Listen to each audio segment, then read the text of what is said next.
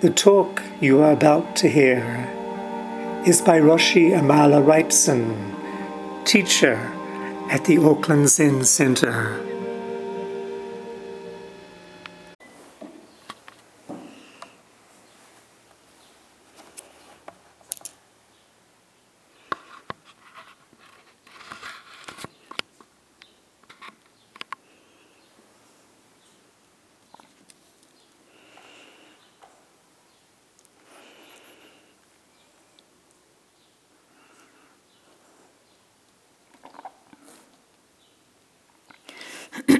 Today is day 4 of our summer 7-day session.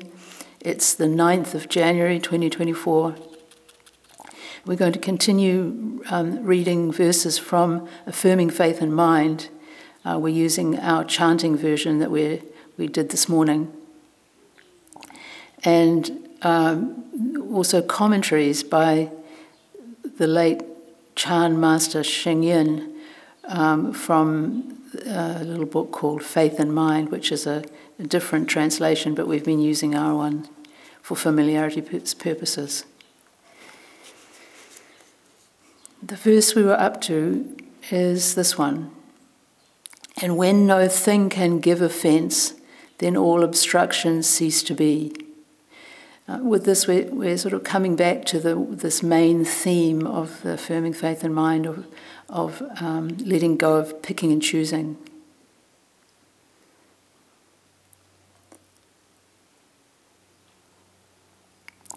It's pointing out to us, this verse, that we create obstructions out of our desires and aversions.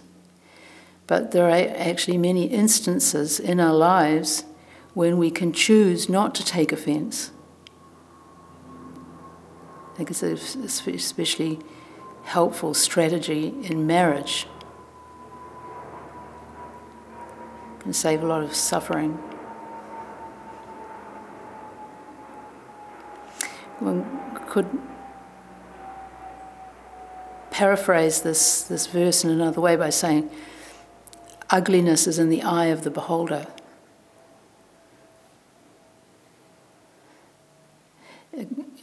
A painting came to mind in this regard. It's by an Italian Renaissance painter, Ghirlandaio, and it's quite well known, people may be familiar with it. It's of this little boy gazing up at an old man, perhaps his grandfather, and this little boy's eyes are full of love and devotion. The grandfather is looking down on the little boy and also with much love. But sort of central in the painting and in this old man's face is his nose, which is incredibly bulbous, you could say deformed even.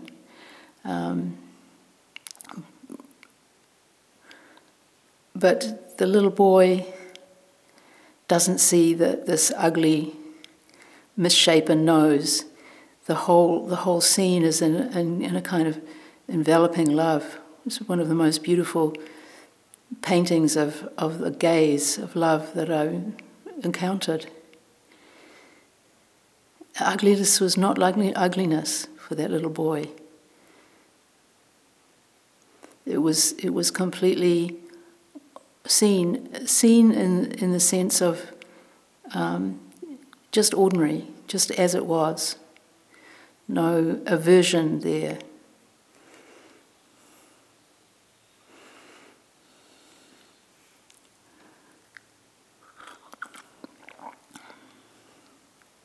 If all thought objects disappear, the thinking subject drops away. If all thought objects disappear, the thinking subject drops away. And these next verses are about this sort of symbiotic relationship between our mind and our thoughts.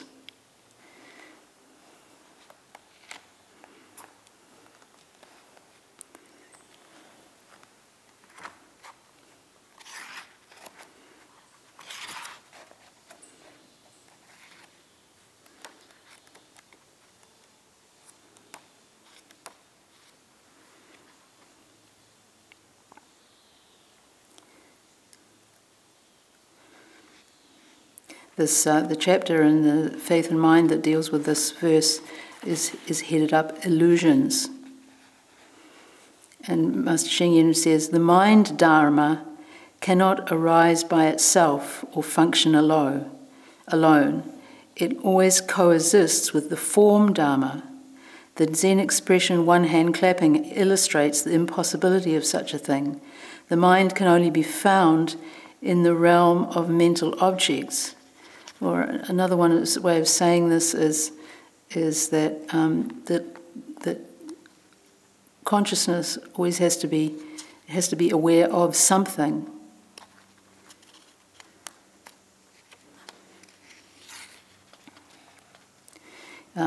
As Sheng-Yen tells a story that sort of illustrates the nature of the mind and its mental formations.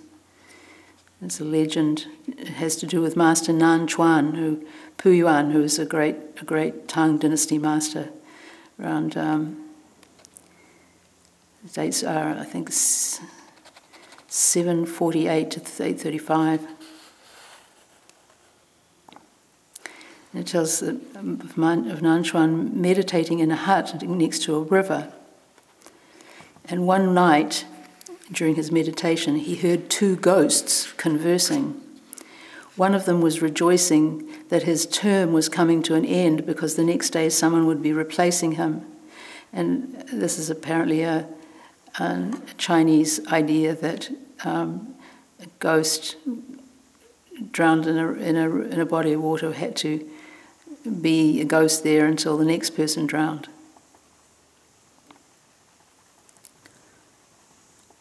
The second ghost asked, "Who will be replacing you?" He replied, "A man wearing an iron hat." The master wondered to himself who this person could be. The next day there was heavy rain and the river rose to a higher level. The master looked out of his hut and saw a man about to cross the river. He had covered his head with a wok for protection against the rain. Immediately the master knew that this was the man of the iron hat, so he cautioned him, saying, "Don't cross the river today, it's too dangerous." The man asked why, and the master said, "Because the water is very deep and running rapidly." The man listened to the old monk's advice and returned home. That night, as he was meditating, the master heard the two ghosts again. This time the first ghost was complaining. "I have been stuck here for so many years, and I thought my chance for freedom had finally come. But now the old monk interfered and messed everything up. I'll show him what I can do." With that, the ghost broke a hole in the bank of the river so that the water would run down and cover the hut. The master realized that the ghost was trying to drown him. Suddenly he disappeared from sight. The ghost looked around, but the hut was empty. Actually, the master was still there and heard the ghost very clearly. He was invisible for the simple reason that his mind was not moving. It was not influenced by the environment, no longer tied to mental objects, which are shadows in the mind. He goes on, "All our thoughts are illusory. They depend on certain objects or symbols. If there are no objects, forms, or symbols in your mind, there would be no illusory thoughts." You can think about this for a minute, that everything we think is dependent on images and language. So these shape our what we can think even.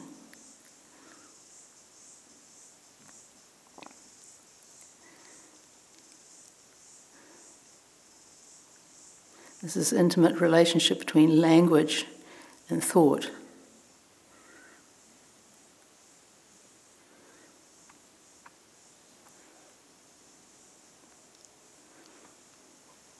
Sheng-Yen goes on to talk about how it is possible to have an illusory thought that is considered right thought.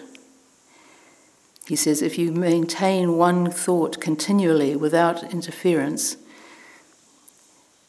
for instance, counting the breath, then this is an illusory thought. But if you maintain it without a break, then it would become right thought, the method of your practice. This is a way we can understand mu also. A thought to take us beyond thought, a word that transcends itself.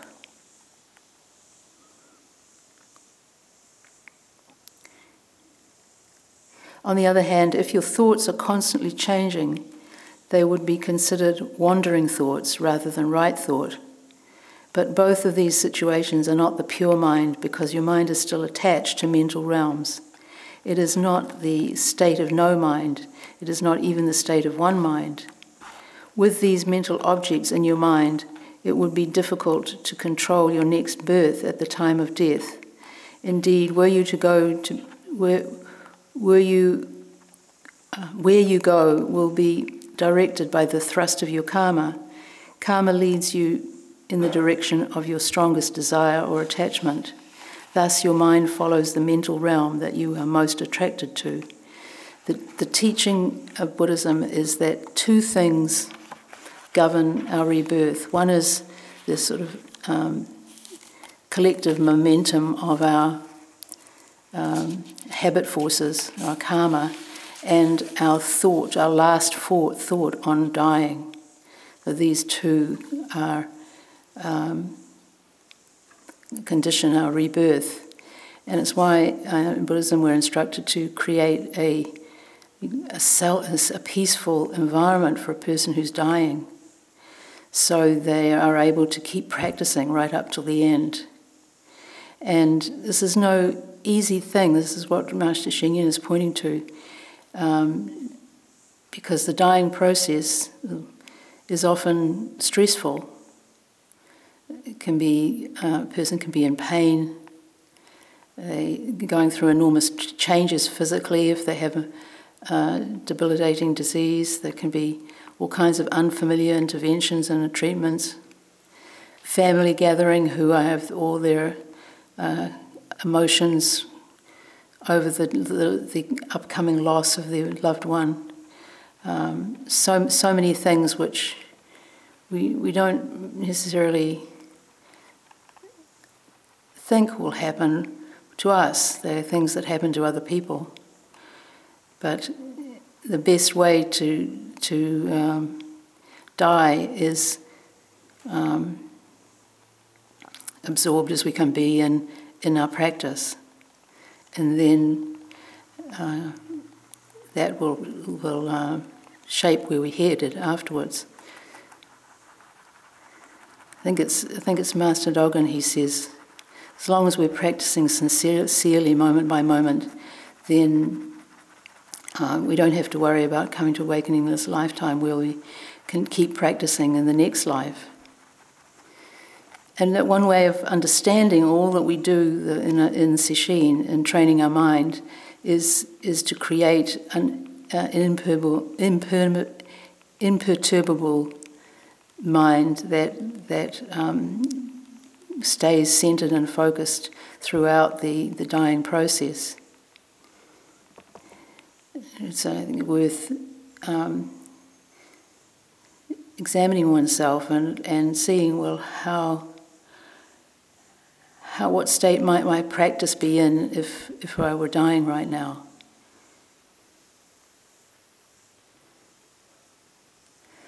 And it points up the importance of training now, and especially in Sesshin, when we have such ideal conditions.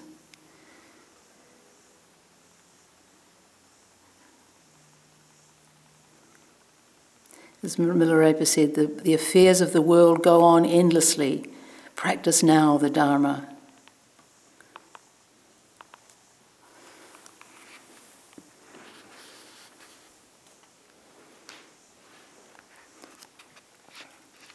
If we have an ordinary, unruly mind, then, as Master Sheng-Yen points out, our next birth will be dictated by karma.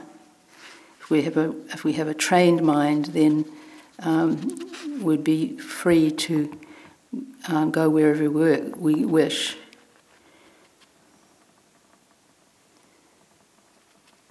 So that could be our aspiration, to train our minds so well that at death we keep the practice alive.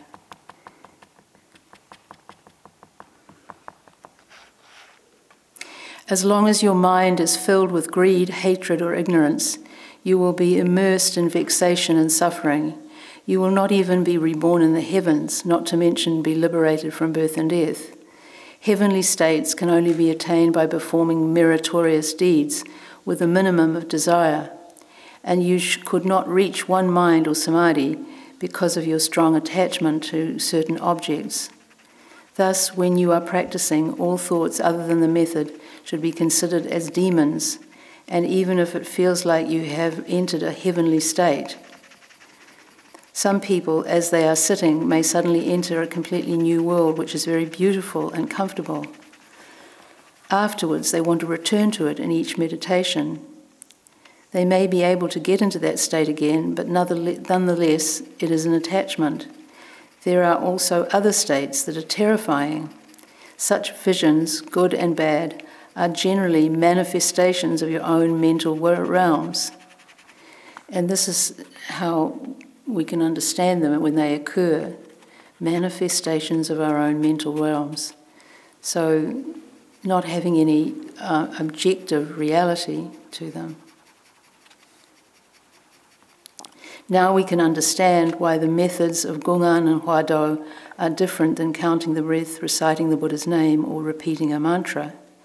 Though the latter are necessary in the beginning, they include relative objects, i.e. the breath, the Buddha's name, or the mantra. In these cases, the objects make up your mental realm, and where there is an object, must be a subject, namely the self. But Gungan and Huado are objectless methods of practice, ultimately. Other than the method, there is nothing in front of you. For example, the question, what is Mu, does not have an answer you can grasp. There is nothing behind the question. You are just using it as a method to practice. If there is no object, then what about a subject? When you enter deeply into this method, even though you may not be enlightened, you will not have any sense of self. Your entire self will be enclosed in the great mass of doubt. No ghosts will be able to find you.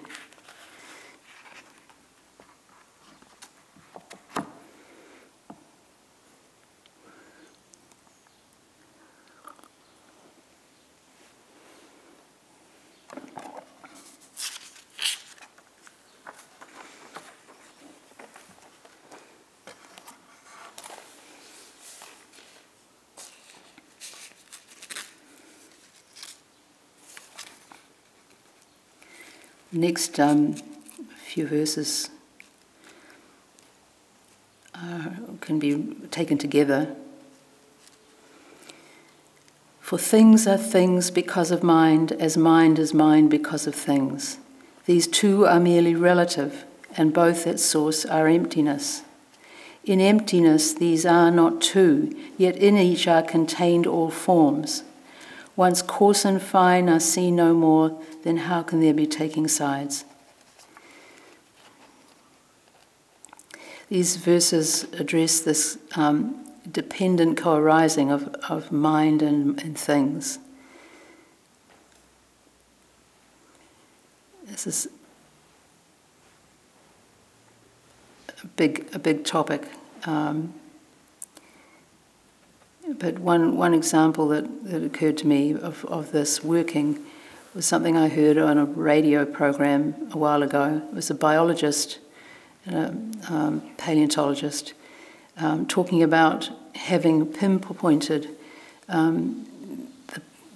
the time when animals develop the ability to see colours, and at the same time trees started producing fruits that were coloured when they got ripe.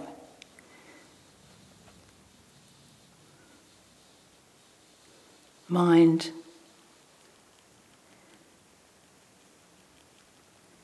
conditions phenomena condition mind.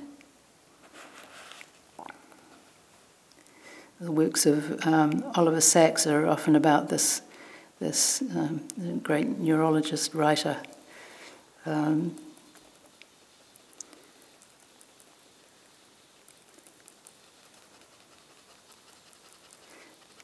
So these two mind and things are relative.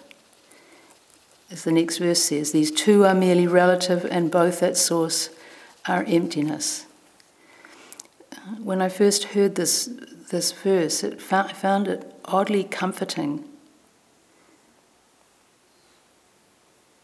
that somehow mind and things arise together and are at the same time completely insubstantial. The next verse is, in emptiness these are not two, yet in each are contained all forms. So this one suggests the holographic universe. People may be aware of the lines in the Avatamsaka Sutra about the great net of Indra made up of jewels, and each jewel reflects every other jewel in the great net. In each are contained all forms. So somehow the whole is present in all the parts. There's a little quote from somebody called William Keepin from a book called Belonging to God, and this is by William Keepin is a physicist.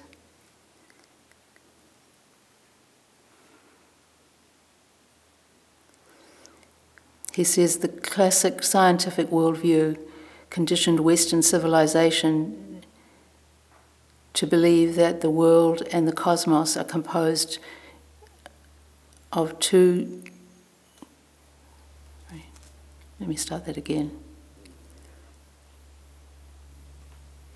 There's a classical scientific worldview conditioned Western civilization is to believe that the world and the cosmos are composed to distinct, isolated material objects, each separate from the others and set into dynamic motion according to rational mechanistic laws.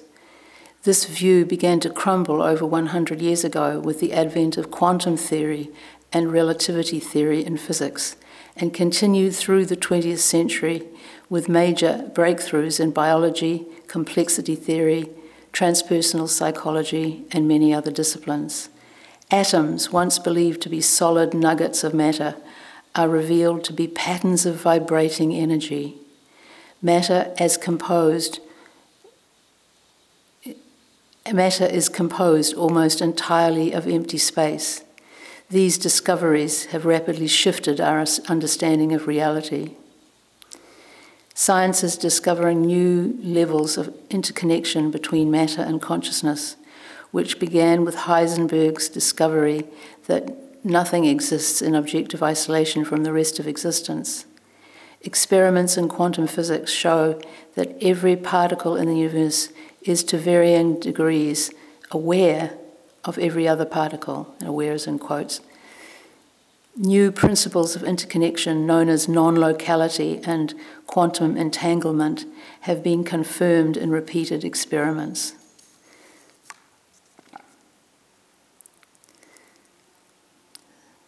So we are, of course, also composed of patterns of vibrating energy.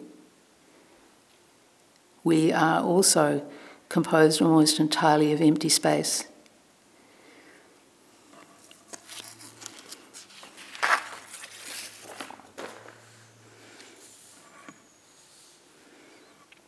Or as it's said in the Platform Sutra, from the very beginning there has never been a single thing.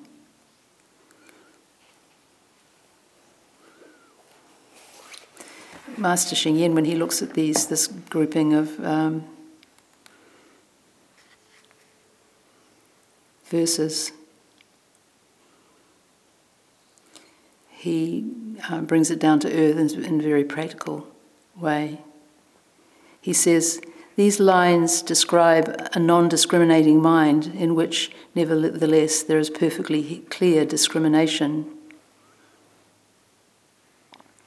In the course of practice, the more negative things you discover about yourself, the clearer you will be as to the road you should walk. So how do we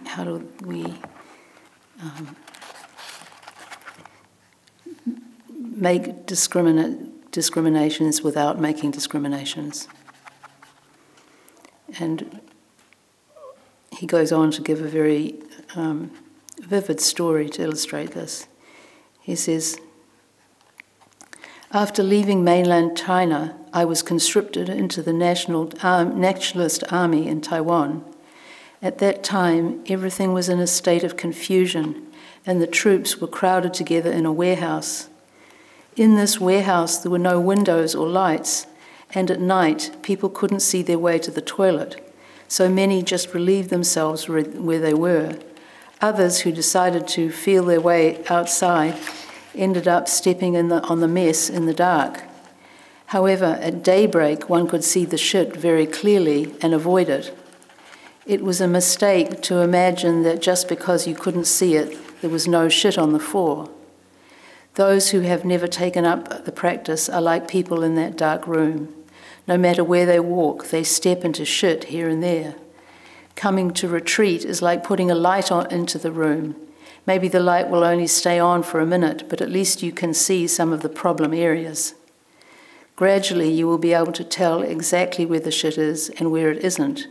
The more you know, the less likely you will step in it.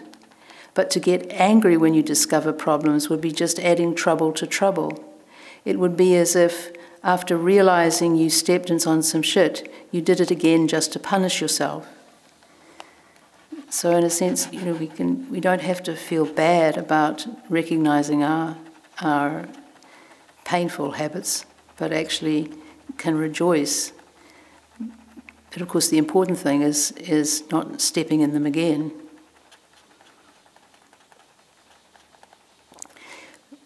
Retreats are like road repair. When there is a problem underneath the road, the workers break up the pavement in order to fix the cables, pipes, or whatever is faulty. After they finish the work, they pave it over again, and everything is just as it was before. Likewise, in order to make our own repairs, we have to break up the road and mess things up temporarily. Thus, discovering one's problems in the course of practice is very useful. But do these problems actually exist? Yes, the miseries of the retreat are quite real. You are truly tired and uncomfortable. You are definitely in this place and not in some other. Yet you must look at non-existence from the point of view of existence. Say that again. You must look at non-existence from the point of view of existence. When you can't concentrate on the method, when you haven't gotten enough sleep, and when your legs are painful, it is all really happening. But originally your legs were not painful. It was only after you started sitting that they became painful. If you stretch out your legs, they will no longer be painful. Thus, when you experience pain, you should keep in mind that it doesn't have a true existence. If it did, it would be there even when you were not meditating. In other words, it's not intrinsic. This pain is not intrinsic. It goes away and comes back. Though some of you have trouble concentrating, it cannot be that during the entire retreat there has not been at least one moment when you could concentrate to some extent. If you can use your method even for a very short time, that already lets you know that your scattered mind does not have true existence. Do not be fearful when your mind is scattered. Just recognize it as temporary. This goes for many of the phenomena that we encounter. Just recognize that they're temporary. This changes the equation. But when you succeed in concentrating, is that mind real? Of course not. If the mind were truly concentrated, it could not become scattered again. Now, if both the scattered mind and the concentrated mind are unreal, that means there is originally no mind. If this is so, it should be very easy to progress in the practice. To be aware that mind does not exist will strengthen your faith, even though you have not experienced no mind.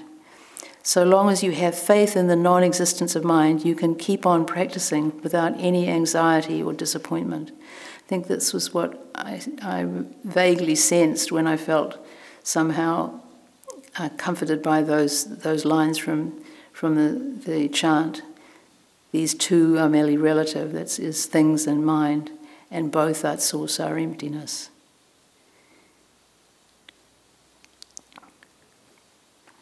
This is what it can be very helpful to put our faith in when we're practicing. A small setback does not mean that you have failed. It is just that the time has not yet arrived. If you climb halfway up a mountain, you cannot say that you have failed. You just need to continue climbing until you reach the summit.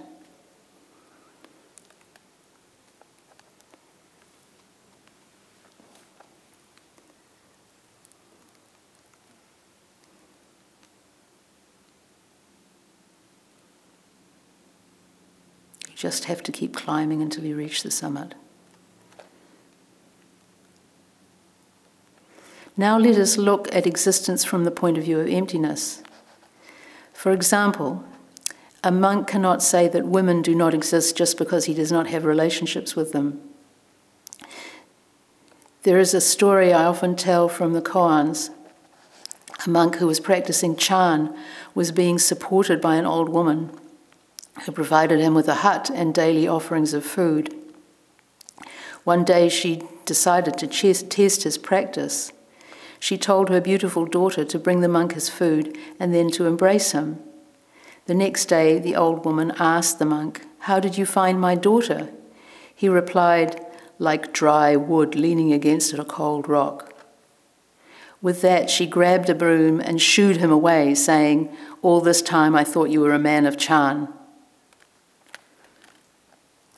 What was it in his response that she took umbrage at? Sheng-Yen says, although this monk hadn't reached a deep level of practice, he had not yet realized Chan, which is to transcend both form and emptiness. Being attached to emptiness, he denied existence. In a sense, he dehumanized the daughter by calling her dry wood. How would you have responded in that situation? What would you have said?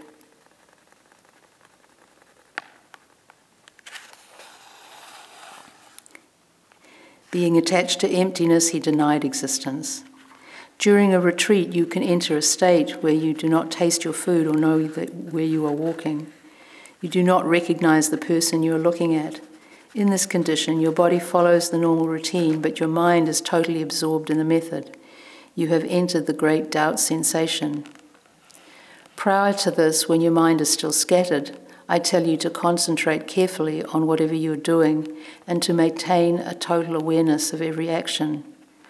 When you are completely focused, you may slip into the next stage where you lose awareness of your body, even as it continues to function smoothly and automatically.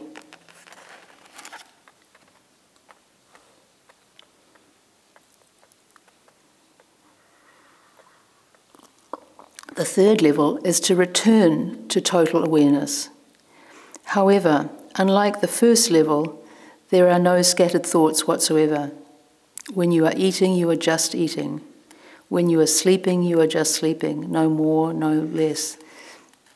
This is what we aspire to. No-minded engagement with everything. But at the same time, ordinary. Originally, you had to work very hard on your method, but when you get to the second level, everything flows naturally. The practice just keeps moving like a ball rolling down a hill. At that time, even though you are practicing very well, you would not think of yourself as practicing. This is called the true existence of emptiness. That is to say, you feel that nothing exists, but your mind is really there, working on the method. The experience of one's method and body disappearing are due to two factors. On the one hand, one can slip into a kind of nebulous state out of pure laziness. On the other hand, a person using the method very well is just like someone so accustomed to riding a horse that they forget the horse beneath them. This is a good phenomenon. The horse and the person become one.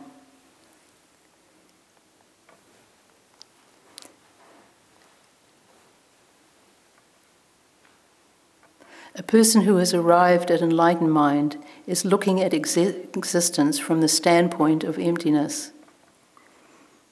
Once a Chan master was asked by a disciple, if many calamities were to appear before you at once, what would you do? The master said, red is not white and green is not yellow. Whatever it is, that's what it is. But isn't seeing whatever a thing is how everybody sees things all the time?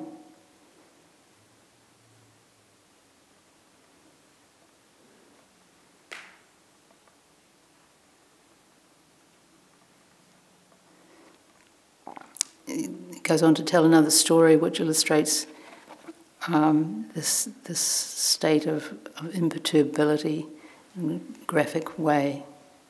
And again, this is another story from the Song dynasty. And it's about when China was at a certain point invaded by the Mongols.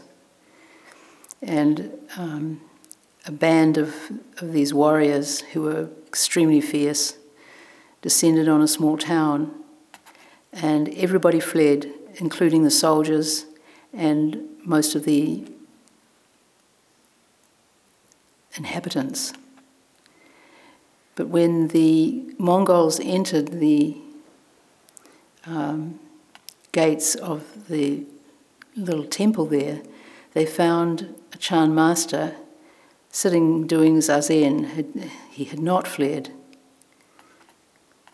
And thinking that he'd stayed there because of part of a plot, they grabbed him and dragged him in front of their general. And the general asked him why he didn't flee with everybody else. And he said, everybody has to die sometime.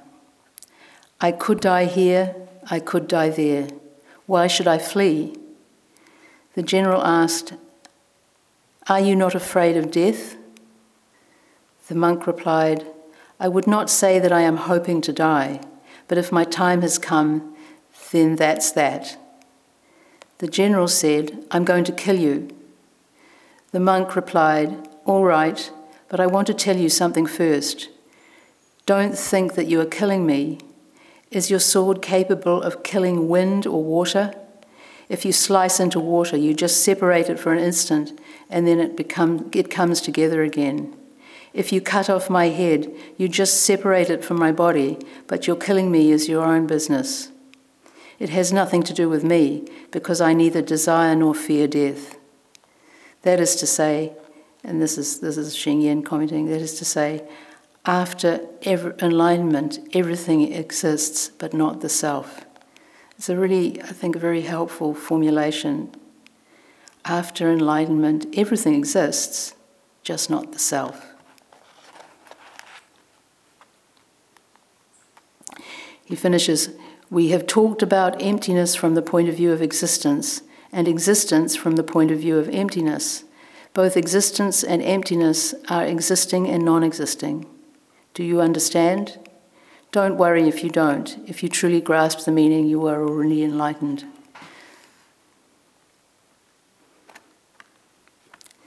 Don't worry if you don't, just practice.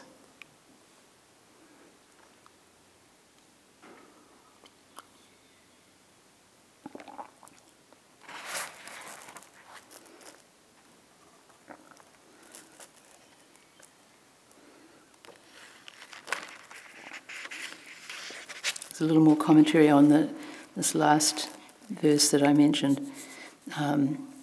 Once coarse and fine are seen no more, then how can there be taking sides? Back to our not picking and choosing theme from this chant.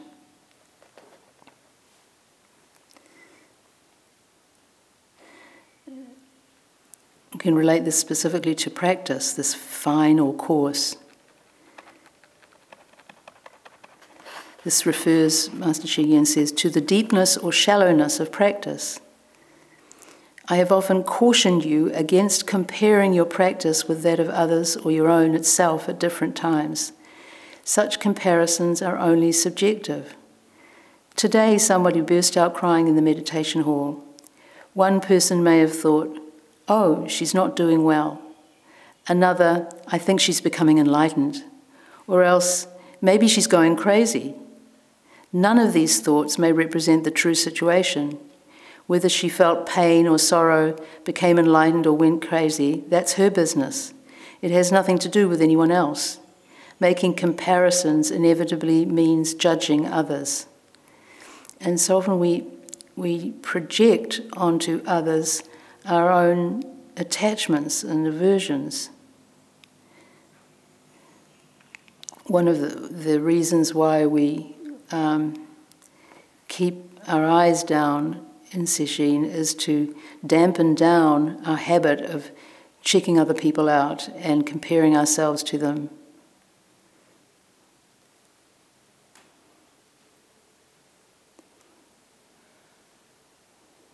It's very easy to assume that everyone else is doing great, even though we're completely struggling.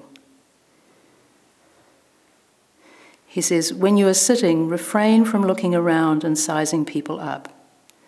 A common type of comparison people make on retreat is to see someone sitting through three periods and think, how can he do that? Don't his legs hurt? Boy, my legs hurt all the time. I can't barely get through one round. Sometime later, the person may get up, and then we say to ourselves, probably his legs are hurting now, so he's not so special after all.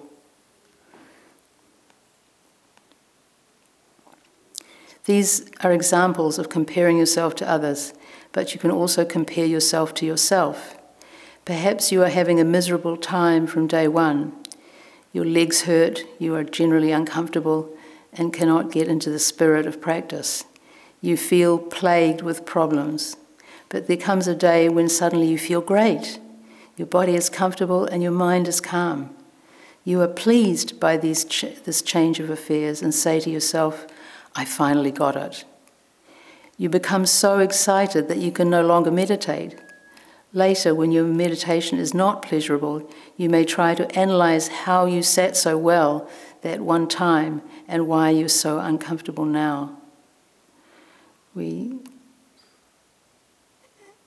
probably all do this to some extent, especially the first time we experience some degree of absorption. We turn that absorption into an object of our desire. We fix it and try and grasp hold of it and hold on to it.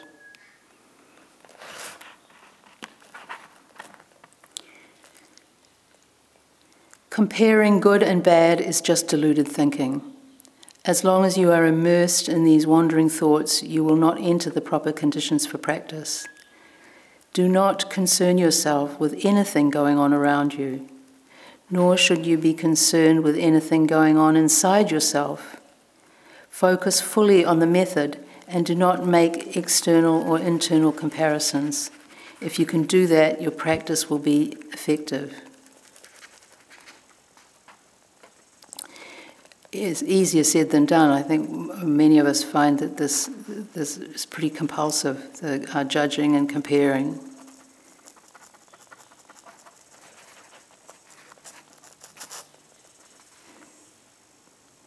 Sheng-Yen introduces 4 practices that we can do when we come on retreat, come to Sesshin.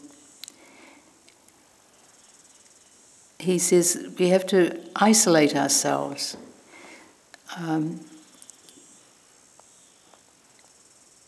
Sesshin is both doing something alone and doing it together with others. But he suggests sort of 4 stages of progressive isolation when we enter Sesshin. First, isolate yourself from your affairs outside the retreat. Next, ignore the environment within the retreat itself, so don't get caught up in thinking about what's going on around you. As far as you are concerned, you're the only person here. Take another step further and put aside all thoughts of the past and the future. Finally, forget the thought that has just passed or the thought to come. Narrow yourself down to the thought of the present moment. You are reduced to a tiny, tiny point which is concentrated on the method. Even so, a demon can come and grab you because you still have that minuscule point left. But if you can continue to focus on the method single-mindedly, it will become easy for you to depart from even that one thought. This is very, very helpful advice, and we could do well to apply it every time we come together in Sesshin. This could be summed up in saying, mind your own business, and even don't mind that.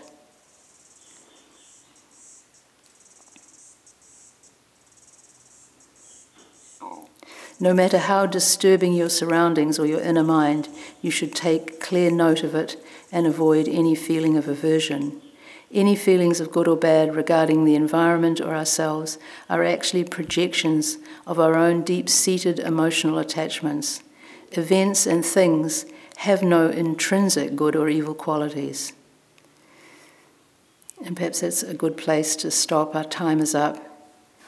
But if we can remember this when judgments of good and bad and right and wrong arise, remember that they are being generated by our mind. They contain information for us in that regard. We'll stop here and recite the 4 vows.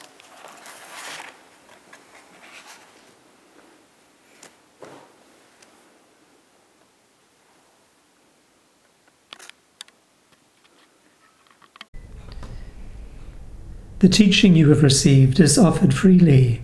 If you would like to make a donation to support the continuation of this podcast service or learn more about practice opportunities at the Auckland Zen Centre, please visit www.aucklandzen.org.nz.